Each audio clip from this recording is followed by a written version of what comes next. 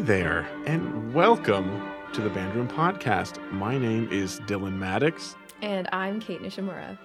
Kate, how the heck are you doing? I'm doing well, Dylan. But actually, the most important thing really here is how are you doing? Because I'm excited for our listeners to hear a bit of an announcement that you might have to offer. Yeah, well, as a trumpet playing conductor, I will take that spotlight, sure. Go for it. But there's some exciting news in my life that involves the podcast. So that's really the only reason I'm telling you. I'm not just sharing random things with you.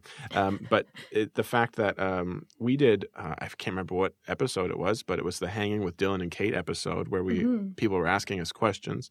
And one of the questions was, what do you see yourself doing after the pandemic? And at the time, if you go back and listen, I say, there's something very exciting coming, but I can't tell you what it is quite yet. Big secret. And now I can tell you what it is. So as of last week, I received my official letter of acceptance to pursue my doctorate in wind conducting at Arizona State University, which is very fun. Congratulations. Yeah. I know I've said it before, you. But I will publicly, on the record, say congratulations. I'm so excited for you. Oh, thank you. And I need to put some on record too. Kate just did the sweetest thing, and her Golden Hour piece, which I highly recommend you go check out, the trumpet version, she dedicated to me in honor of this great life-changing event. So I'll have that for the rest of my life to remember that, which is really cool. Yeah. But the reason I'm bringing up the ASU thing is because it's very exciting and all of that. But I'll be studying with past BRP guest, Dr. Jason Kassler, and you can. I've already went back to listen to that episode a couple of times just because I think it's kind of a cool thing. And I'm very excited to be studying with him and Dr. Jamal Duncan, and as well as Professor James Hudson, who's the athletic band director, because I'll be working with the marching bands. There you go, so American listeners. Fun. I'm becoming one of you. And then trumpet with Professor Joe Bergstaller, who is someone I've looked up to since I was a grade 7 student. So I'm just over the hill about this. So this doing is all awesome. that. And what's really cool about ASU is that they're allowing me to do, as my project, the podcast. So the podcast is actually going to play a pivotal role in my doctoral research, with part of my project being creating a series as a resource for you, the listeners, be you a music educator or an up-and-coming music educator, some kind of resource that's going to help you. You notice that I'm speaking very vaguely because I don't fully know what that's going to be. And then writing, of course, the dissertation, which will involve podcasting and music education and all of that, and all the other podcasts actually that play a role in music education teaching, like the kind of the PD for us. So yeah, it's all very exciting. It is exciting, and podcasts are just such a good resource for so many people in terms of really sparking some ideas and shifting perspectives and highlighting the work of people in the field. So it's really exciting, I think, that you're going to be placing a huge focus on podcasting, the art of podcasting, and exactly through your research. So this is really awesome. Yeah, so it's gonna be fun. And speaking of that research, I guess we should get cooking here on this on our news. But before we talk about the episode, would you mind doing us a huge favor? And what favor might that be, Kate? Please head over to Apple Podcasts, Stitcher, Spotify, or wherever it is that you listen to podcasts like this one, and give the Band Room Podcast a rating and a review. This really, really helps other people to find the podcast and helps us grow our audience. Growing the family, as we said last week. But yeah, no, please go do that. It's really a great help to us. And hey, guess what? This is free, so why not? Hey, that can be your form of payment for us. Just go give that little 5-star review. Anyway, so we had the great pleasure of talking to Rob Taylor today, and I've only gotten to hang out with him, once in person, and then we've been in numerous meetings this past year together over the magic of Zoom. But man, he's just one of the most inspirational people that I look up to and really making a difference not only in his own students' lives, but just being an example in programming, like we talked about, and all those things to others is just really great to see. Yeah, it was an inspiring conversation for sure. He has been a huge advocate of my music personally and the music of other living composers, and it was just really great to hear some insight and perspective as to how he approaches his work and to get to know him a little bit more as a person. And I think everyone's really going to enjoy hearing the conversation that we had. Yeah, and it was cool to hear that story at the end, the Carnegie Hall story. That's all I'm going to call it right now. Yeah, You'll have I to had stay no tuned idea. to hear the rest of that. Yeah. Yeah. And Yeah. speaking of staying tuned and top secret information, we also recorded a a fun bonus episode, and we're going to label this the second installment of our Band Trips Gone Wrong series. And it was, it's a gas. If you want to hear it, you can hear it by becoming a patron of the Band Room Podcast through patreon.com/bandroompod. And you can find all of the wonderful bonus episodes that we've recorded. There's quite the back catalog being collected now.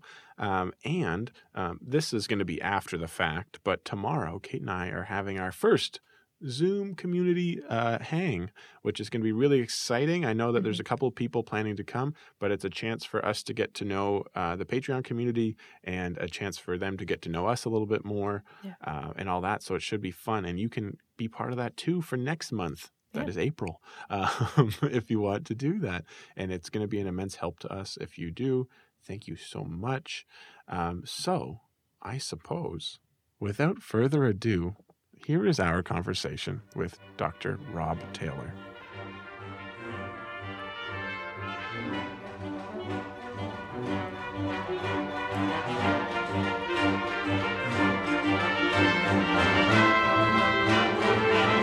Here we are for another thrilling, exciting, life-changing Band Room Podcast.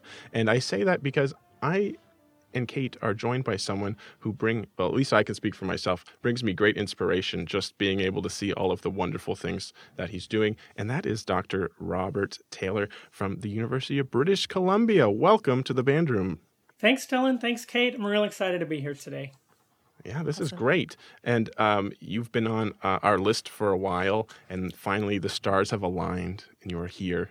And thank you for being the guinea pig for our new recording platform. So far, we've had no issues whatsoever. So Smooth sailing. Yeah, sure. Smooth sailing. Like all technology. Yeah, this is, it's par for the course now, right? So a year into the pandemic. But I guess we'll start where we always start. And at least for me, for a while, before I really, got to know a little bit more about you, I claimed you as our own here in Canada. But that is not where you got your start musically. So I was wondering if you could tell us about how and where and why you started the great musical journey that you have started. Oh, well, that journey began in the womb. My mother really inspired my interest in music, and not maybe in the way that you might think, me having decided to pursue music as a career, but just as a kid, I would dance with my mom all the time. And we danced around the house, and we had the best of times. Some of my best memories are, dancing, as a 4-year-old with mom to The Hustle or whatever, was on the radio. And we had this ginormous stereo. It was a wooden cabinet that's like larger than any furniture I currently own here. And it was quite loud. And my mom would just crank the music and we would dance for hours around the house. And that was kind of complemented with we lived across the street from a church, and the organist. It was this this amazing organ that I would just sit next to as a kid and listen to the sound. I would almost like put my ear right up next to the organ, and I loved the sound of that instrument when she was practicing. And I remember very distinctly, even like age 3 or 4, just humming different parts of the harmony as she was playing. And I think that really inspired my love of harmony. That sticks with me today. I noticed like I'm mostly a harmonic listener. Mm-hmm. So, yeah. Wow. And this is all in the great state of California, is it? Yeah, so I was born and raised in California on the Best Coast, and and my journey has just been kind of a gradual journey up the West Coast in life. I lived in the Central Valley of California as a kid near the Bay Area, and then moved to Humboldt County and lived in the Redwoods for 10 years, which was really, really so beautiful. Life-changing. Just so beautiful and inspiring. Yeah. And to literally, I lived across the street from an old growth redwood forest that I would just wander through for inspiration or solace. Yeah. And a little detour to Chicago, which also is, feels really odd to say as a Californian, but it felt a lot like California because we were on Lake Michigan. Of course, the water was on the wrong side, but and then back to Seattle and now to Vancouver. And I'd like to say I've kind of journeyed up the West Coast, and I love it here. I think I've gone as far north as I'm going to live in the West Coast, but we'll see. Oh, who knows? Who knows? And this is probably just me, just because I'm also a trumpet playing conductor. But I'm wondering, what was it that led you to the trumpet and to maybe take that step into, hey, I want to try being a music teacher? What was that trigger? Well, I think like all trumpet players, it was obviously a desire for pain and misery. As a kid, I wanted actually to play the trombone. The high school jazz band came to my elementary school. I loved the sound of the trombone, and I wanted to play an instrument that was, in the jazz band as a kid. And my mom said, "Oh, you don't want to be a trombonist. Trombonists are goofy." And so she kind of redirected me to the French horn, which I thought was a lovely instrument, but it wasn't going to be in the jazz band as far as I was concerned. Right. So trumpet was actually my third choice. But then once I picked it up, it just felt like part of me, even as a grade 5 student, I have these memories of, accidentally taking the valves out and putting them in the wrong order and think I'd completely destroyed my instrument. And just feeling this deep grief and loss, it was a part of me even right from the beginning. And that's kind of morphed into channeling that love into conducting and to working with people in a kind of a different environment as a performer. And as a young trumpet player and then going and, studying music education, you ended up, before entering post-secondary world, as a high school band teacher. And I know as a very successful one, like an award-winning one. So I was wondering if you could talk a little bit about your time as in the public school system. Yeah, well, when I went to university, of course, having a love for music, I majored in physics. Of course, yes. Naturally. Yes, naturally. And it took me a while to find my path towards music. I always had a deep love for music, but I was confused about how I could make a career out of it, really. It's so important that I had this mentor. His name was Bob Hall-Seth, a conductor at the time at University of Pacific in California. And it was one of those $1 million moments where I sat down with him at an honor band and I was playing trumpet, and he asked what I was doing. And I told him, well, it depends. If I do really well on my SATs, I'm going to major in physics. And if I don't, I might major in music. And he just, politely said, you can still major in music even if you do really well on your SATs. and it really stuck with me, this idea, because I never had imagined myself as being a professional musician and certainly not a professional conductor. I just never felt I had the grace, and that came back to me at just the right moment in my undergraduate, that I was doing really well in the sciences, but I did not have a passion for it. And so I think there was this aha moment thinking back to that little seed that was planted, and realizing that, maybe I should do what I'm both passionate about and that uses some of my strengths. And I knew it would be a lifetime of just working like crazy, because I would never cross the finish line as a musician. Right. And I think that's true for any field, really, but especially feels so in music, and the creative arts in general.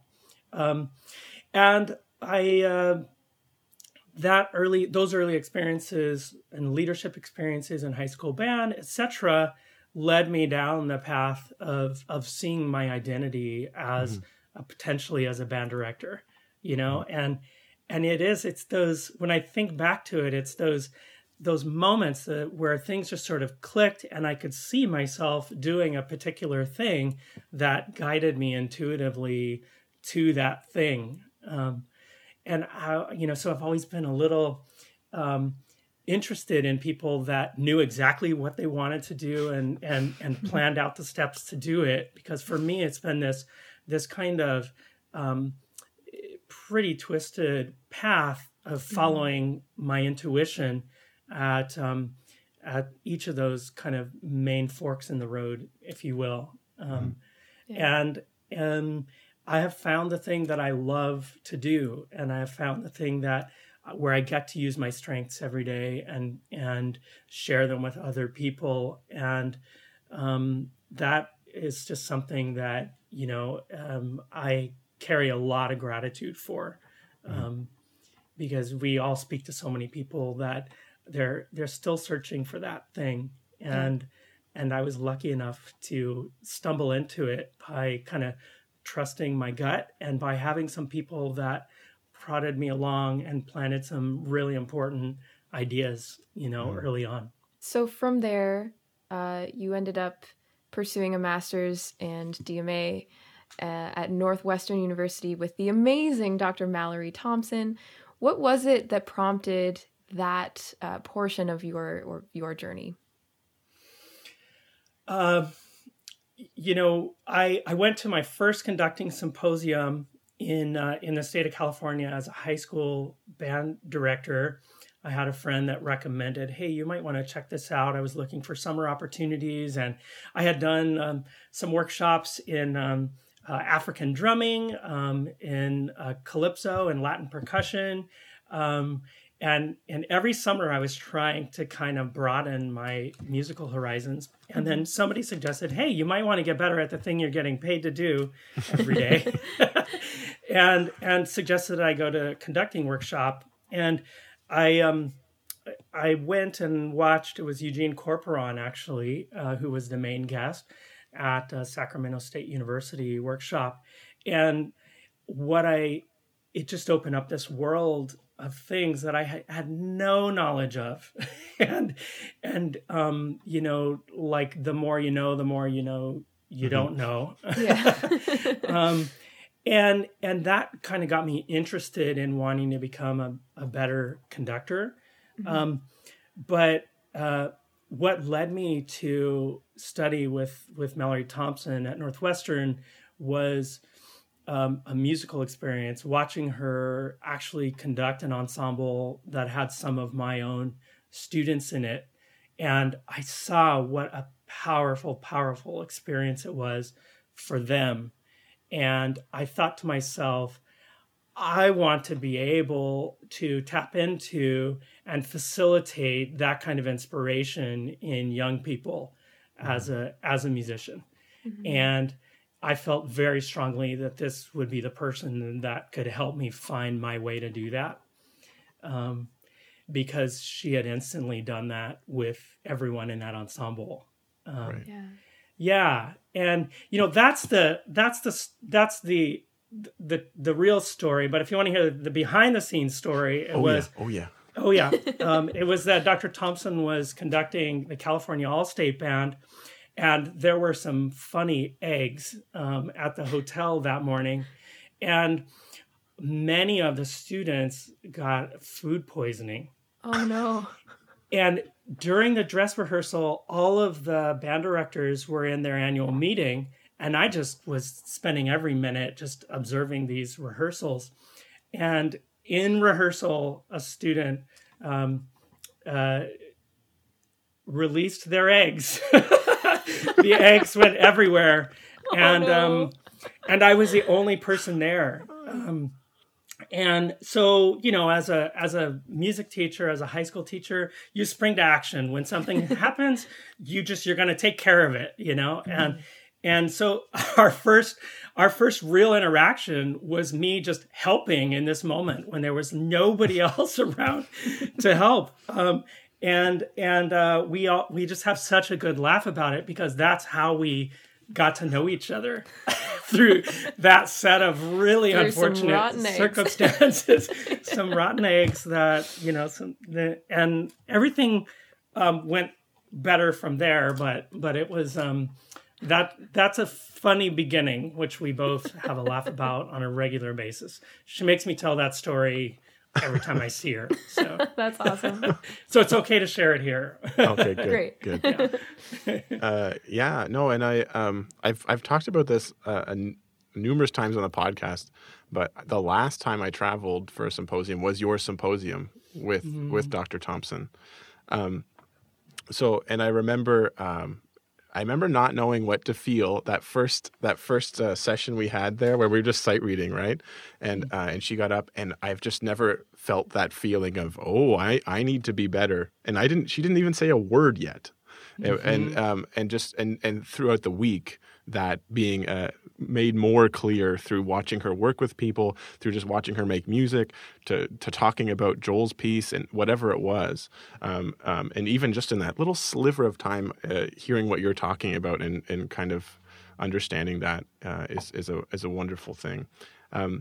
Maybe, I don't know if it's while you were at Northwestern or after, but you were involved in a number of their CD projects as producer. And we've talked on the podcast about YouTube for many of us being one of our greatest inspirations. Me being on PEI, I never had access to super high quality wind ensemble stuff. And I remember watching that YouTube video. Is it Rising? And where you're like in this, you're like backstage, you're like, yes, go. And that was the first time I ever saw Rob Taylor on screen. So, wow. Yeah, but it was a great inspiration to me just watching that Maslanka 4 recording process. Yeah. So I was. It looked a lot like this with the headphones. And yeah. But no beard. No beard.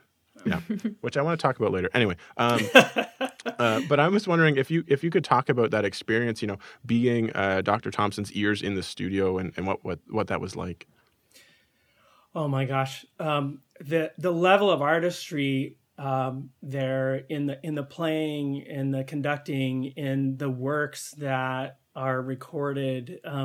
It's just at such a high level that you just can't help but be completely swept away by it. And that recording process, as everybody knows, is so different than like a live music making experience. But the goal of all of those projects was always to make it feel as intimate and as exciting as the real deal, as the live performance, and to have the performance really show, the recording really show the artistic values, of each of those projects in its own unique way. And so I have to say that's the most challenging thing I've ever done in my entire life, is producing those recordings.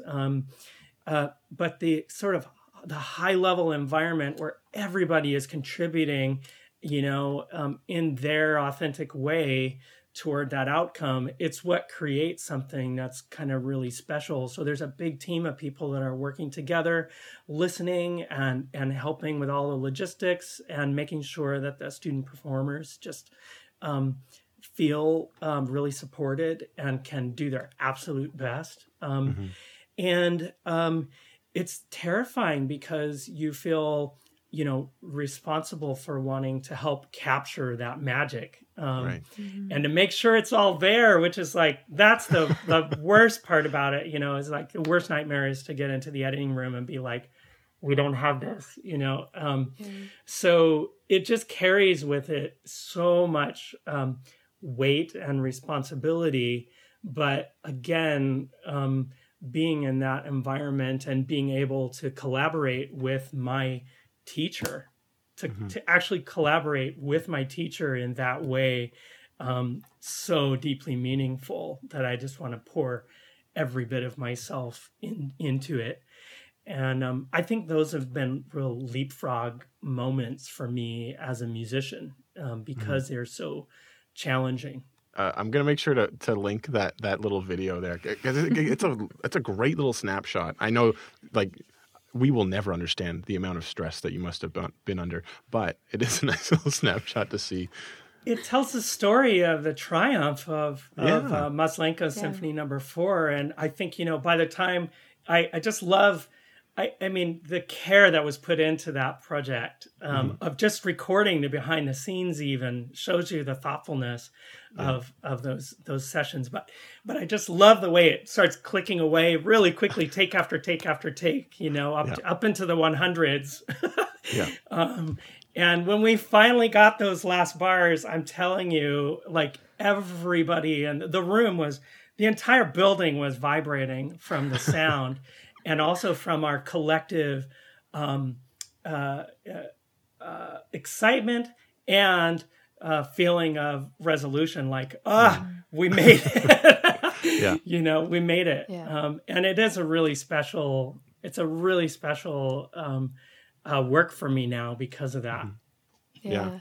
And I had to bring up the producing thing because I often talk to our colleagues about guests who are coming on. I'm like, oh, what have I missed? So I was talking to Jillian McKay. I'm like, what can I ask Rob about? What can I ask Rob about? And she's like, you need to ask him about the producing. He has the best ears. So there you go. Oh, that's a huge compliment coming from Jill.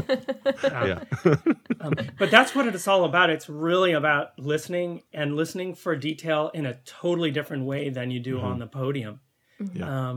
And so that's been a learning curve for me to learn how to do that best.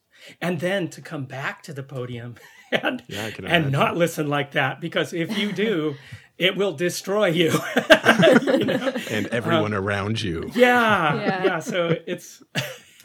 That's awesome. It's so great that you've had experiences like that, even someone as accomplished as yourself in your career, you're still able to push yourself and reflect in these ways on what you've learned from all of the different components of your life. And I think that's really exciting. Yeah, Kate, as you know, like all of these different parts of yourself, when they can be fully integrated, and especially when you get to use those parts in an integrated way on a regular basis, it just allows you to go places that are embracing failure and learning from it, and just looking at life that way has really it's shaped who I am as a teacher for sure. Yeah, that's really beautiful.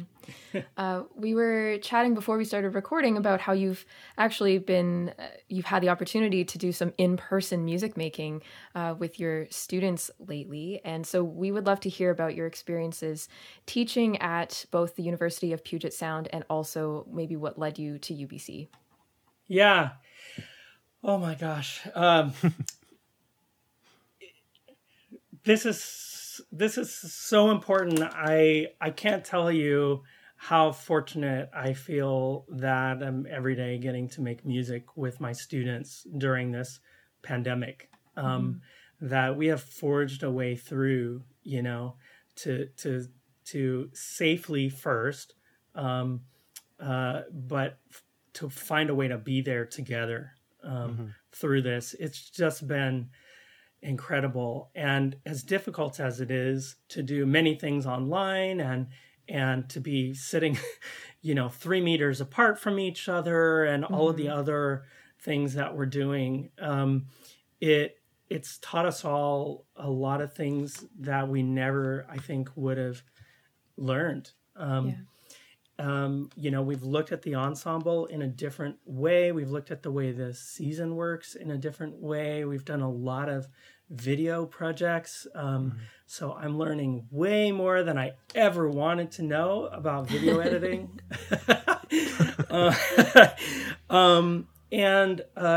So I just want to start from, the present moment, which is one that I'm just, again, really grateful for.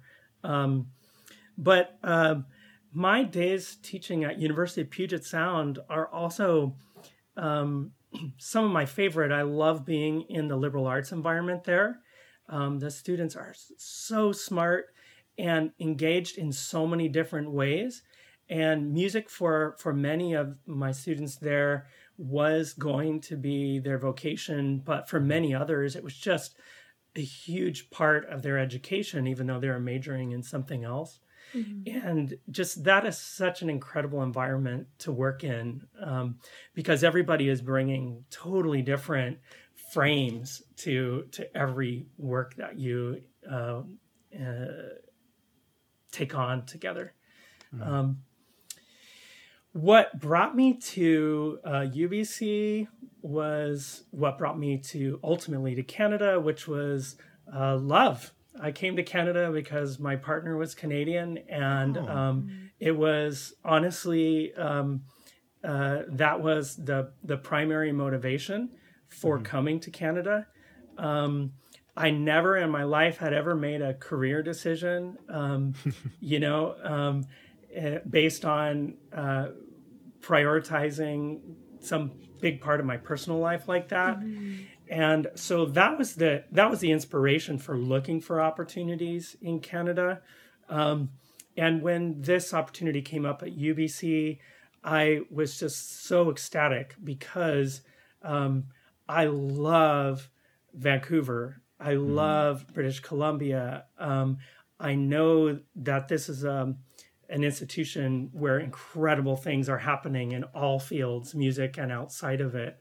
And so I knew instantly that it would just be an incredible opportunity. And so if I could wed those two priorities, that was just a dream come true. An interesting story, when I was packing to move to Vancouver, I came across a journal that I don't know about you guys, but I only get around to journaling when I'm traveling. And then when I'm traveling, I'm writing things down. Sometimes I do an audio journal when I travel. I just record sounds where I am. And nice. So in Vancouver, I sat on a bench in Stanley Park, in the late 90s, and I wrote kind of a visioning statement where I would like to be in 10 years. Mm-hmm. And I honestly forgot all about it. But when I was packing to move to UBC, I came across this, and it was literally point by point, kind of every intention I had put out into the world as something that I really wanted to have in my life. Live in a beautiful city that is surrounded by the outdoors, so I can pursue those interests, and to be just at first class university in a really high academic environment. Mm-hmm. And to have an opportunity to help and lead and help shape a larger music education community here in BC. Honestly, it was a dream come true when that opportunity presented itself. That's amazing. The power of intention and the power of journaling. I think that's the whole point of journaling. It's not necessarily to keep track of everything so that you remember it all the time, but it's just to externalize your ideas as they come to you, right? And it's pretty powerful when you're able to line things up in your current life with something that you wrote many years ago and realize you actually did follow through on that. So that's really awesome. And again, intuitively, not in some way where I wrote it down and then decided a bunch of strategies, that would get me there. So, but just that someday you would hope that these things would be in your life somehow, and here they are. yeah, I have a friend who says, put your order in with the Cosmic Waitress. So that's kind of Nice. what I was doing there, and Yeah. she really delivered. So, Yeah, and you're the second guest who has moved somewhere for love, and it led to Cynthia Johnson Turner also actually moved to BC to do her master's because of love. Yeah. So there you go, folks. Follow your heart, and your dreams will come true. You use the word collaboration so many times when you were talking about UBC, and it's something that the first thing that I kind of really noticed whenever I was there, just for that short time, was just the culture of collaboration that you fostered there. All of your students are just so supportive, like at least for the conducting workshop, just so supportive of it. They show up every day playing their best and so friendly to all of us that are visiting. And it was really great to see. And I think that collaboration is no better exemplified than in your relationship with your colleague, Jonathan Gerard. And it brings me immense joy on literally a weekly basis to see photos of you on Facebook, either going for your hikes with all your UBC colleagues or the one of my favorite things was that COVID video that you guys did earlier this year, just to get everyone ready, know what you have to do. But I was wondering, just because in many institutions, I find that the orchestra department and the band department are very much their own entities. And you have proven that not to be a great thing. And the collaboration that you and Jonathan show is just so wonderful. So I was wondering if you could tell us about that relationship and how you complement each other. Oh, Jonathan is my conducting soulmate. We come at music from very different angles, and we move incredibly differently. Mm-hmm. We have our own personalities on the podium and different teaching styles, but ultimately we both just love music and all kinds of music, and I think we saw that in each other immediately. And you are right, it's very rare for whatever reasons, and there's a long list of possibilities, but we won't do that. But it's very rare for there to be that close of a relationship between colleagues that are working together in the band and orchestra departments. But we immediately saw this opportunity to, we actually team teach the undergraduate conducting course together. Okay. And I would say that was probably one of the things that sealed the deal in our friendship, was being able to teach together, because I learned so much watching him coach, and I think vice versa. And so that environment is kind of it's a sandbox where we can play with the students, and we can really get to know each other and learn from each other. And so we plan our seasons together. If he has a big project he wants to do, I try to do a smaller one at the same time, so that we're not pulling resources in too many directions. We kind of envision artistic ideas together. We've built an incredible a platform around multi-camera video recording and live streaming, and a huge degree of technology. And Jonathan he's a technology whiz. If he was not a conductor, he would be making millions in computers. I'm sure of it. But so we've kind of taken this journey together of developing the program together, and always in a supportive way. But the main thing is just having somebody to laugh with. Like, things can be really difficult at times when you're trying to manage your program and spin all those plates, and to know that there's somebody just right down the hall that that can be there to bounce ideas off of, and to ask for support. I mean, he's regularly giving all of the faculty tech support You know, he's like, okay, get on Zoom. I'll show you how to do it. You know, Right. So I think that's been really awesome. But the ability to laugh together is really, it's pretty amazing. So the video you're referencing was our COVID safety protocols video. And we thought, okay, I mean, the students do not know what we're coming back to. None of us do, really. What is this going to look like? What's it going to feel like? And we all had so much trepidation about it that we thought, gosh, if we could, make an instructional video that also provides a little bit of levity at a time when we all really, really need it, that this would be the way to go. And so that's not the only of those kinds of projects. It's one of many. Yeah. And I'm looking forward to kind of continuing that relationship and what we're able to do here together.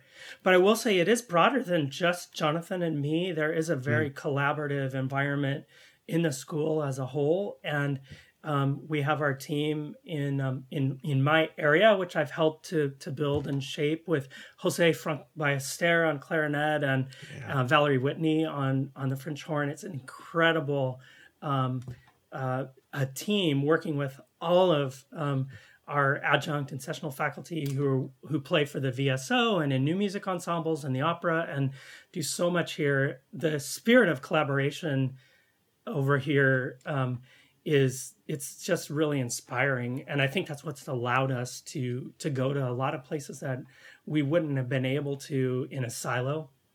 So it's some of that West Coast vibe. And getting outside in the outdoors together is part of that, and that's where a lot of those ideas come up. While we're snowshoeing or walking along the waterfront. Yeah. A lot of my Kate, best ideas come outside. I know. I was just gonna say. Too far away. Yeah. Come on over. We'll walk around the Stanley Park seawall. Stanley Park is beautiful. I enjoyed my time there. In your beautiful apartment, or what is that, a penthouse? It's the most amazing view any person could ever see on the planet, I think. Yeah, I'd show you. It's a beautiful sunny spring day out here. I'm looking at the mountains and the city. You need one of those. You need one of those Shapiro flip cams. Yeah. Boom. I Ocean. do, where I can just will it work? Can I try? Whoa. Let's see. Ooh. Oh, buildings. A little bit. But, no, it's not. Oh, well. But, Alex literally has pods of whales outside of her I know. window. Foxes just coming up to her desk. Yeah. So beautiful. The West Coast we're is all the in best awe. coast, clearly. Yeah. Hey. Maybe not. I'm kidding. Being from PEI, I have to put up a little bit of a stink. Just a little bit. Any coast, I any think, coastal cities. Listen, Canada is beautiful. All across go. Canada is beautiful. Yeah. It's a Go place Canada. Is beautiful. One thing I just wanted to point out that Rob mentioned is the live streams that UBC puts on, and the reason I want to bring them up is because they're all archived and you can go watch them. So I'm certainly going to link them because at least on a monthly basis, I'm watching one of your concerts from the past. Yeah. So stealing. well produced. So yeah. We have a Vimeo platform that we use now, and we have YouTube channels for all of the ensembles, and it's amazing because no matter where I go in the world, I meet people who will say, "Oh, I saw your performance of X," in those platforms. So and all the programs are there too, and all the program notes are there for you to read. Everything. It's just a really great resource. Can see a lot about how we think about programming just by looking at those events. Yeah, for sure. Well, so we've established that Canada is beautiful, but being an American, having taught and studied in American schools, now teaching in Canada, We were wondering if you could talk a bit about some differences that you may have observed in terms of music education in both countries. Not to start a competition here, who's better or worse or anything, but just curious about the experiences that you've had and that perspective. Yeah, I do seem to get this question a lot. I'm I'm really excited to say here and forevermore that I'm a dual citizen, and I'm very proud of that. And and what I have found is, this global perspective that we're all, I think, more and more called to embrace. It has kind of shaped me as a musician. So. Whereas, I could maybe make some broad generalizations, well, when I do an all-state honor band in the U.S., the rhythm is just so precise because so many of the students are in marching band, Right. When I've done provincial honor bands in Canada, the social emotional learning component of being in an ensemble together is so strong in so many of our programs that there's this like instantaneous emotional connection that is really it's just very easy to tap into in that environment. Anybody could make these kinds of broad generalizations, but that's exactly what they would be, is, kind of generalizations based on stereotypes really in some way. Yeah. But now I have had the opportunity to do a lot more internationally, and it's so fascinating to me to see how the music education programs can shape how musical development occurs. So in places like that I have visited in Asia and Australia, where there's a peripatetic model and young students mostly learn as individuals, and then they combine every now and then for ensemble. In schools that do that, that's a completely different approach than what I experienced in North America, where we're all just thrown in a room together with a bunch of different instruments, and some poor teacher has to figure out how to help us all at the same time. It's completely different. Or where I saw in Thailand, where there were these programs where people would develop as individuals and have to play at a particular level before they were even really allowed to play with others, so there was this individual journey that takes you to a certain place before you're adding on those collaborative layers of playing in an ensemble. So more and more, I'm just noticing that these different approaches will shape the way it feels to stand in front and work with a group that is mostly comprised of people that have been through those different systems, Right. And I really have seen that, in the international schools, where there's, a lot of cases, a North American model, but with a global perspective, and with, in a lot of cases, also proper resources to do it really, really well. And you see how there are just many, many different ways to approach this. I remember I did an honor band in Australia, and I always do a Q&A. I've taken to doing a Q&A with the students because they listen to me talk for long hours, and I'm just thinking, like, how can we make this a lot more of a two-way street? And so I always do a Q&A now, and I remember a student asked me, how do we compare? How do we compare to students who are our age studying music elsewhere? And my heart just kind of dropped. Number one, that was even a conversation that like had to be had in terms of, you mentioned the competitive discussion, right? But it also made me think a lot about how the early music experiences in different approaches, I think they really do shape to a degree what making music looks like in later years in different geographies and in different places. And so that ever since then, I've been paying a lot more attention and trying to learn more about what approaches have shaped the people in the room that I'm working with, Right. so that I can kind of understand maybe what can I do to help bring out the best, enable the best in different environments where people really are coming at this from very different places.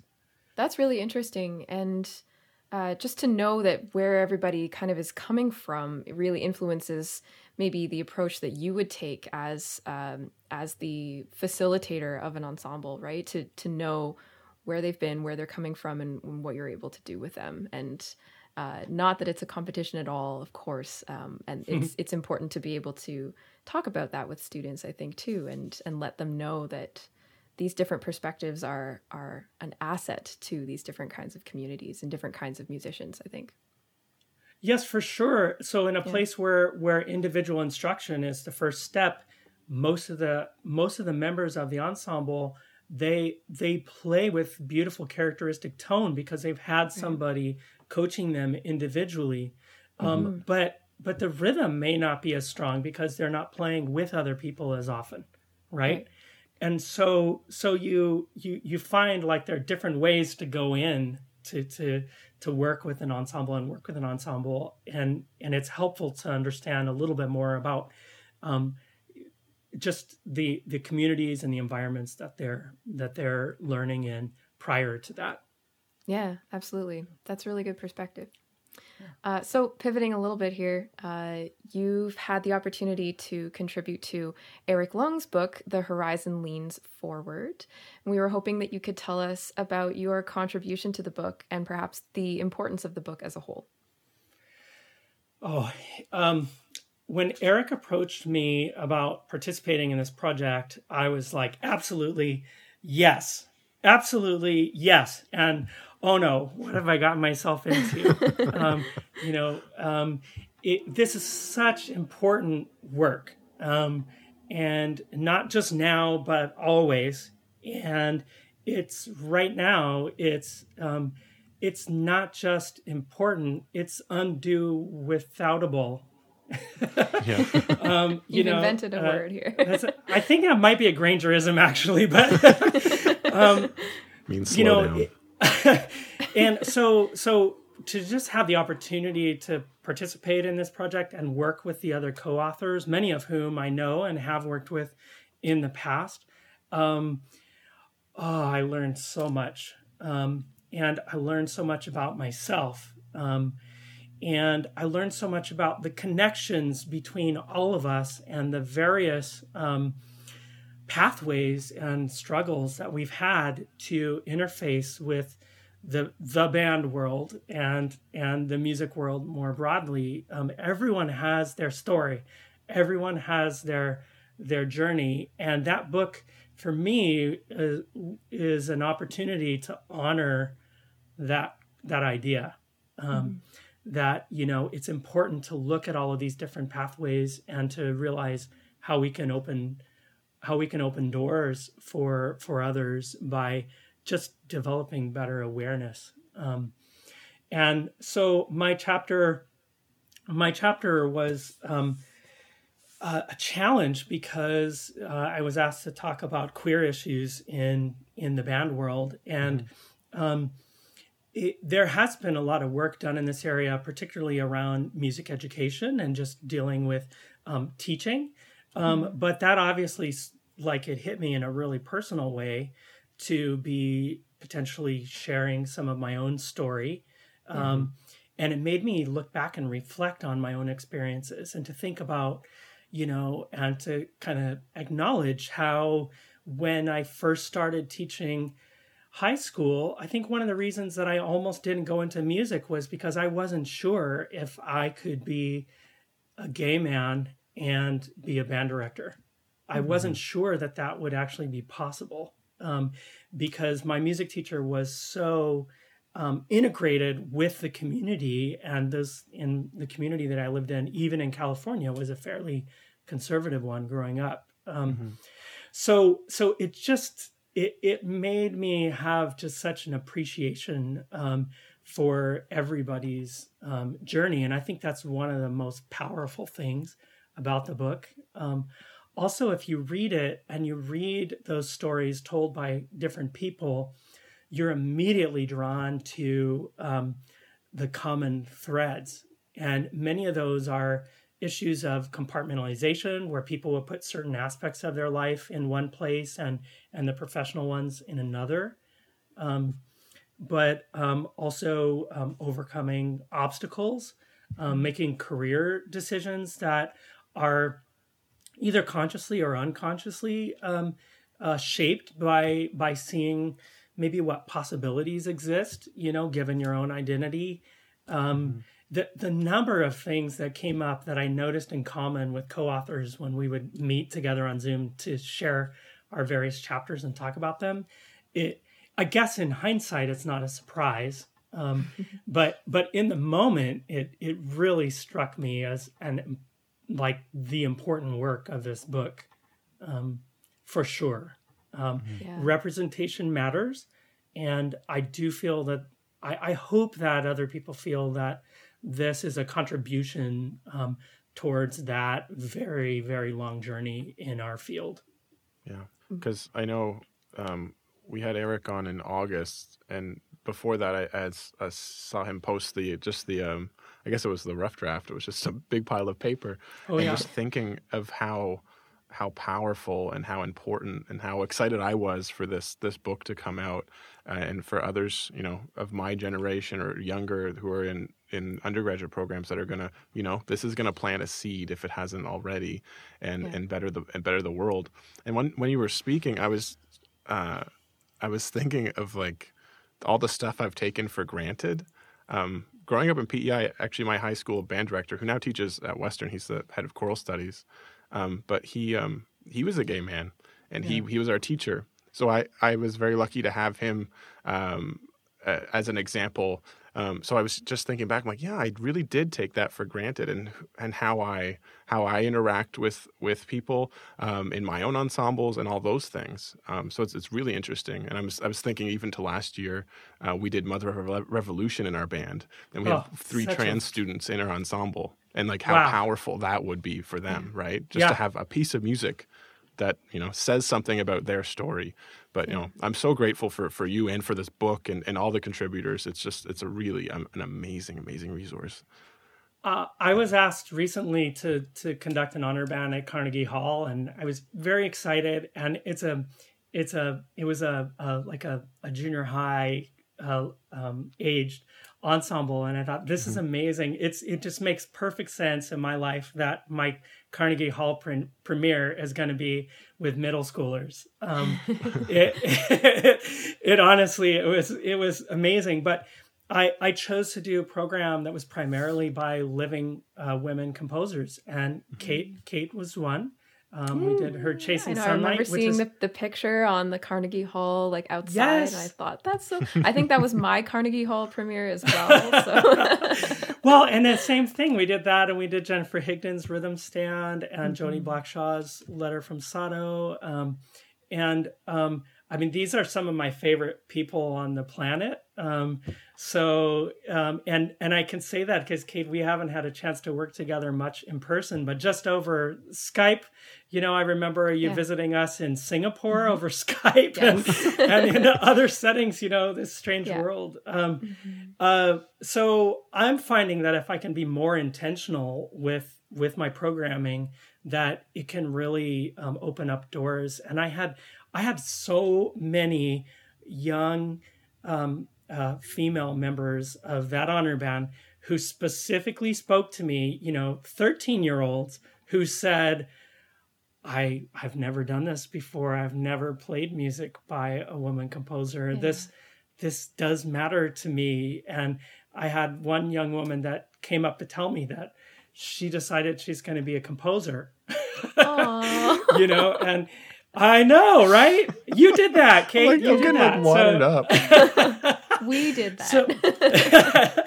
So I do think it's really vital, and I'm trying to get better at it. I'm trying to get better at that intentionality. It's going to be a long, long journey for me to get to know these works and these composers, and to always like step out in front and make the the choices to be that thoughtful, intentional programmer in that respect. And I just hope that this book and those kinds of small acts help to contribute towards the bigger action that is happening and needs to continue to happen. Yeah. They absolutely do. We will make sure to also put a link to the book so that listeners can get a copy as well. Oh, yeah. Personally, I'm waiting till I move to the States so I can get it for a little bit cheaper. Yeah, you don't want to have to mail it over the border. I've got a few copies I could sell you. They would be at twice the publisher's price. Yeah. Is it signed? We can arrange that. Okay. I'll think about it. Let me talk to the wife and I'll see what can happen here. You were speaking about programming and one of the greatest inspirations that you are to me is as, looking at your programs, and you're just so original and so thoughtful with choosing it seems anyway from what I'm observing.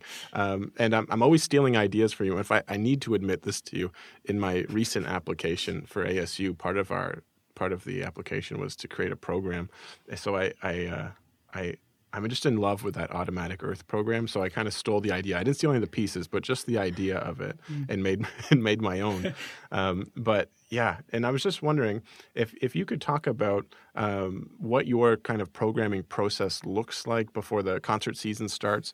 And as we just mentioned, the opportunity we have as music educators to select music that will feed our students musically and technically, but also, we have a chance to make a statement about, making the world a better place in some way. And that Automatic Earth program comes to mind whenever I think about that. Oh, thank you. That concert was a labor of love, and they all are in some way. But oh my gosh, we could do a whole session on this. So so I'll try not to go there. But to me, the works we're engaging with, and our approach to sharing them. That combination, not just the works, but also our approach to how we have a shared experience with an audience. Those two things are vital and critical in the creative process for me. And I envision that shared moment before I start, rehearsing a project. It's always a spark, and the spark is always a brilliant composition by, one of the people that I've been able to learn from and work with, over the years. It very frequently is something that I feel personally connected to because I've either collaborated with a person or have been moved by their works. And that spark, I get to know the work as best I can and kind of everything about it. And I just start brainstorming possible connections to that.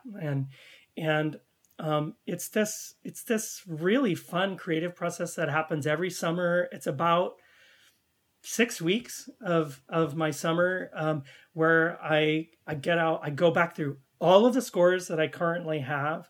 I get out my recordings. I go to the websites and see what everyone's music that I love. I see what have they been up to this year. Right. And then, I'm looking at databases and lists and my own lists and past programs. And it's just this world of possibility. And in Vancouver, it's actually sunny and warm those 2 months, and so it's not raining. So it's a perfect time to be out on my deck with a huge stack of scores and just devouring, this music. It's honestly, it's the best. It's my favorite time of the year. And then that just kind of basically, once I kind of start getting connecting threads, I start moving out from there and trying to find things that complement. And, I'm always trying to avoid the theme concert, which, right. An evening in old El Paso is, or whatever, where you're just where it's just too much the same. Yeah. And that's the opposite of the goal in some ways. You want there to be a unifying experience, but it comes to you through all these different lenses and angles. Mm-hmm. Yeah, I'd like to say that, that all of that comes from that kind of work that's done in the summer. But once the project is in motion, that's when things really start happening, because the students, they have such incredible ideas for how we can present the music. For example, we did Eric Whitacre's Sleep maybe 3-4 years ago, and obviously that work having had choral roots, we spent a lot of time with that, singing the choral version and getting to know it. And the students came up with the idea of, why do we always sit in chairs when we're playing in band? Because the singers are always standing, and obviously that's going to be better for our posture. And could we memorize this, like a choir does? And could we stand in mixed formation so that we're not just sitting next to the people that are playing our instruments? And then, I started thinking, oh, well, how can the lighting help tell the story? And it just evolves together. The creative process is very collaborative at that stage. And that's exactly what happened with the Automatic Earth. With the Automatic Earth project, obviously, the climate and the impact of us on the climate has been an issue of concern for a long time. For me, and especially, living in the Redwoods, living in British Columbia, traveling the world, backpacking,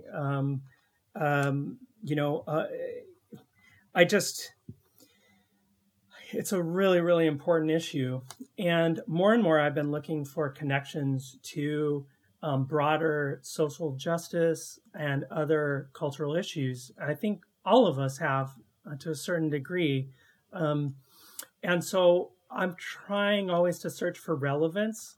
What's the relevance of what we're doing? We're not just giving a concert, and when I don't say that lightly, because the magic and power of a shared live music experience it's incredible. But when you can add to that some relevance that's connecting to issues that are very important to us in society, I think that there's a lot of value, and I think it adds a layer that is a necessary one in these times. So this Automatic Earth project, I was super excited when I got the notice for commissioning project on that work, which I think was initiated by Jason Kassler, if I remember correctly. And it was going to be this, grade 3-4, band work. And then I saw the premiere that was done at CBDNA of that work, and with Gary leading the ensemble at ASU, and it was very, very moving. And that whole program was very moving, but that particular part of it got me really excited about possibilities. And we've been on this long journey here of using video and using lighting, and we use projections at all of our concerts. And I had just recently done a project with video mapping with one of our incredible theater students, where we created this world, this digital world for Stravinsky's L'Histoire du Soldat. So I was like, what would happen if we could use video mapping in the entire Chan Center for the Performing Arts, and we could map across all of those surfaces? And so that project started with this image of bringing all of those elements, total art elements, together to help kind of tell this important story. And then it grew and grew. At the beginning of the year, we had the climate strike march here in Vancouver. Many of the students and I got out our instruments, and we marched along with our gamelan ensemble. That's awesome. And that collaboration, one of the most important ones in my life, just getting to do that with Michael Tenzer, who's in our world music program, ethnomusicology.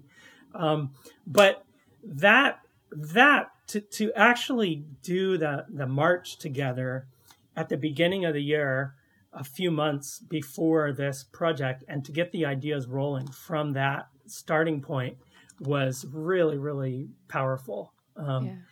And so we put together a crew of students and invited anybody who wanted to participate to kind of provide their elements. And we had one group of students that were in the sciences that arranged for poster sessions in the lobby with, like, there's really incredible state of the art research being done in climate here at UBC. So that was fantastic tie-in. We have very strong importance at UBC. We're on occupied lands, and we could not imagine doing a climate concert without acknowledging that and making this part of the reconciliation work that is being done here. And so just to be able to inform some of our ideas with these concepts of grief that are shared by communities outside of our own, actual grieving of the loss of climate and life and land. And that got us thinking about all kinds of issues, like the exotic woods that our instruments are made of, and all of the energy we were using to power all of these lighting effects. And, it opened up just this real can of worms that we just got to live in together. And that, I don't think there's a more powerful learning experience than something like that. And then that translates to the audience because they can see the commitment, they can see the connection, they can feel it. And that's why I'm in music, honestly. Right. So those kinds of projects, not every concert can be like that. It's a lot of work, and I'm not saying that there have to be all these extra musical elements for a concert to be really special. But if we can do it in a way that helps us move forward on some of these issues in modern society that need to be addressed and dealt with, then art is the perfect way to comment on and engage in these conversations, I think. Mm-hmm. Yeah. There's just so much to unpack, but it was, I think, really important to hear your process and hear how much time and how much thought goes into that. Because I think that's probably, I don't know about you, but for me, that's the number one thing I confront when I'm talking about the importance of programming when it comes to diversity and inclusion is it going to take me more time and more effort to do this? Mm-hmm. Well, the short answer is yes, it is. Yeah. But, and, we talked to Cindy about it, and the way she is sometimes. Well, it's just part of it now, so that's it. Just suck it up. It up. Cindy is a real leader in this area. The kinds of things she's doing are incredible, and I'm really learning a lot from people who are approaching this from many different angles. Mm-hmm. And if I look at the data, my numbers are not great in terms of programming for representation.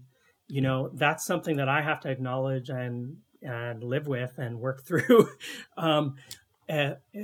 But I do think about, so in terms of that, in what ways have I really collaborated closely with underrepresented composers or underrepresented performers, or maybe opened doors for young students who needed access in some way. And those things, I know that those have been a powerful part of my life as a teacher, just broadly. And so it's not a big leap to take those skills and apply them in a more intentional and intentionally visible way.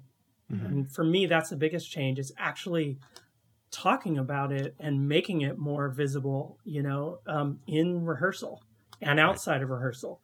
Because a lot of those thoughts have always been in me and I'm engaging in those ideas. But I have to say, I haven't always been intentional about visibly engaging in those ideas with my students, with the people I'm working with. There's sometimes an underlying assumption that, surely they must understand that the reason we're doing X, Y, or Z is this. But I don't think that's the case. I think we have to be more deliberately intentional.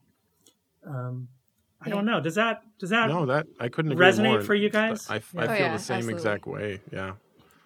No, totally agree. And we have enjoyed speaking with many of our recent guests about the importance of playing music by and working directly with living composers. And you mentioned that a little bit just now. From your perspective, what are composers and teachers able to offer their students through these kinds of experiences, whether it's commissioning new works from composers or rehearsing with a composer if you're working on their piece, inviting them in to do a Q&A, those kinds of things? Well, I think let's just all share a moment of gratitude for all of the amazing living composers who give so much of their time to do these things and to engage and share with us in their creative process, very openly. That takes a ton of energy and commitment and self-awareness, and so I like to surround myself by people who are doing those things, because I know I'm going to be inspired. And I would say the composer residencies here, particularly here at UBC, have been the things that have brought the program forward. In its broadest sense, it's had us all get a better understanding of what we're trying to achieve, which ultimately is creativity and expression, and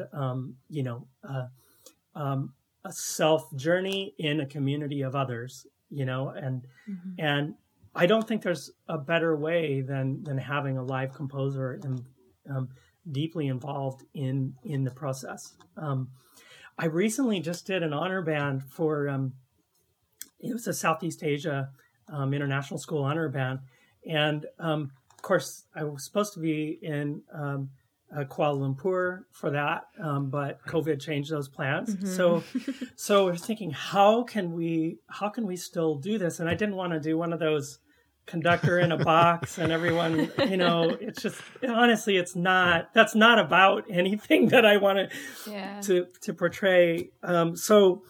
But we still wanted to preserve the experience. And so I suggested doing Jody Blackshaw's 13 Moons, which is a composing piece.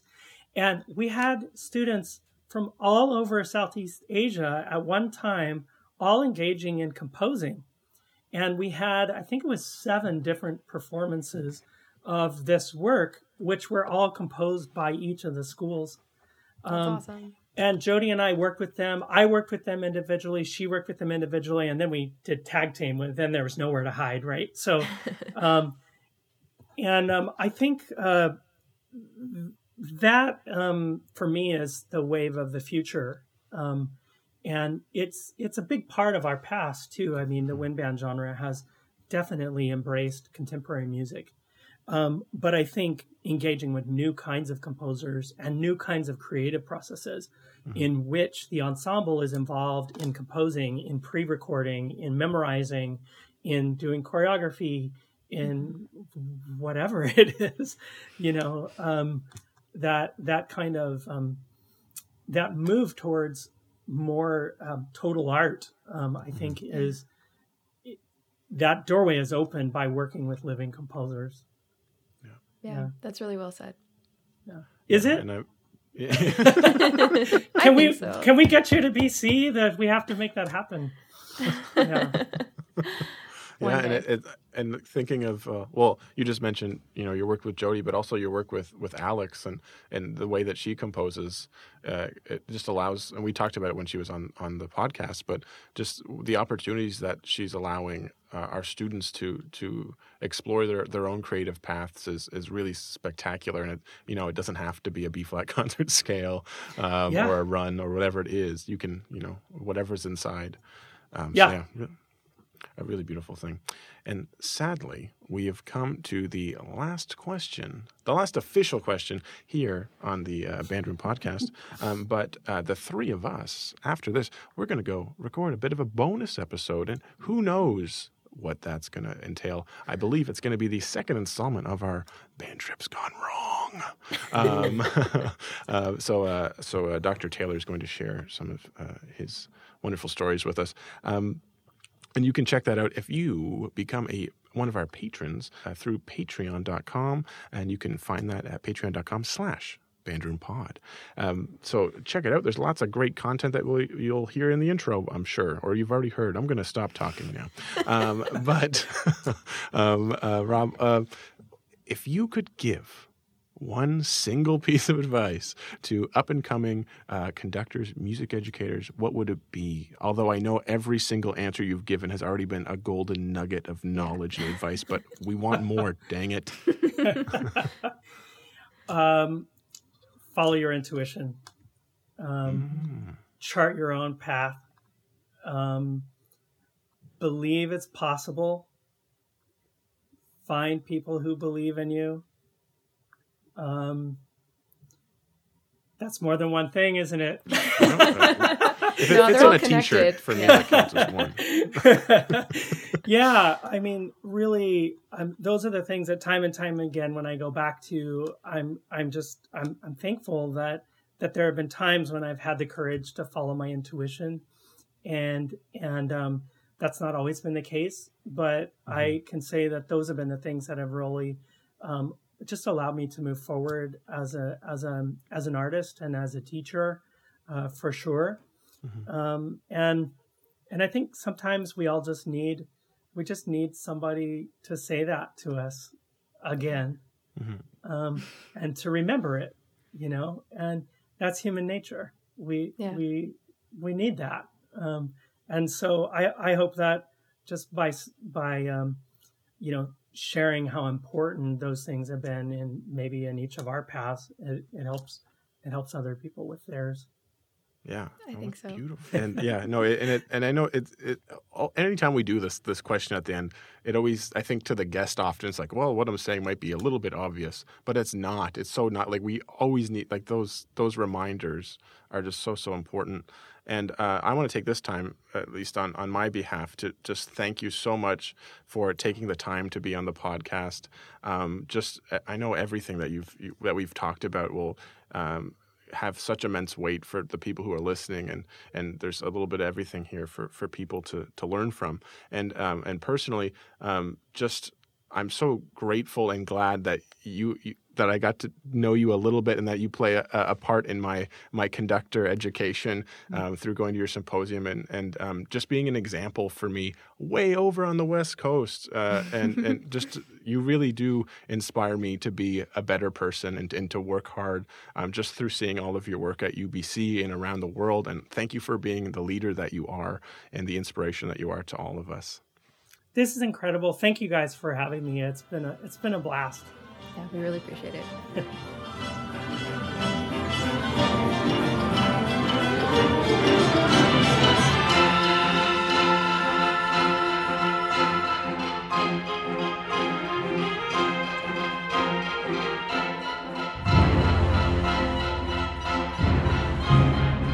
Thanks so much for spending time with us in the Band Room.